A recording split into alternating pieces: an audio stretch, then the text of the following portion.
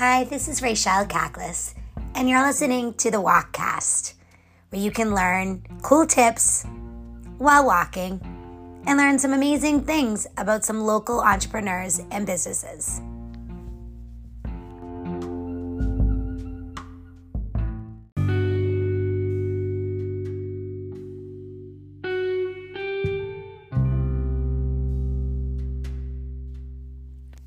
As you start to walk out on the way appears roomy.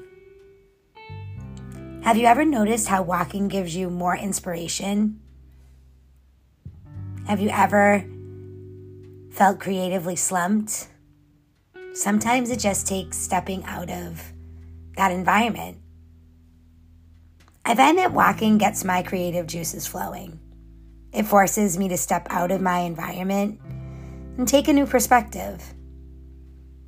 And sometimes I listen to my music playlist that coincide with my classes. And then I feel like when I go back to a project or something I'm creating, then I connect with those songs in a more deeper level.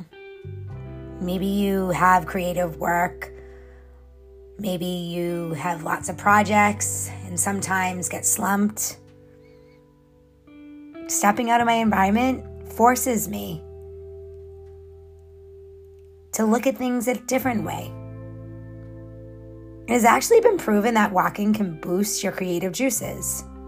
A 2014 study from Stanford University, published in the Journal of Experimental Psychology, had people walk or sit in different conditions, like walking outside on a treadmill or sitting inside facing a blank wall for 5 to 16 minutes at a time.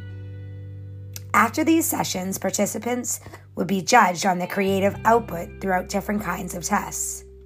The researchers found that walking indoors or outdoors improved the generation of novel yet appropriate ideas, aka creative thinking, better than sitting did. So if you're feeling slumped creatively, step out, take a walk, and listen to my podcast.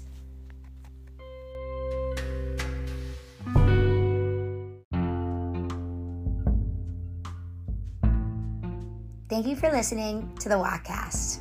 I'm Rachele Kakles, your host. Maybe you're just coming home from your walk.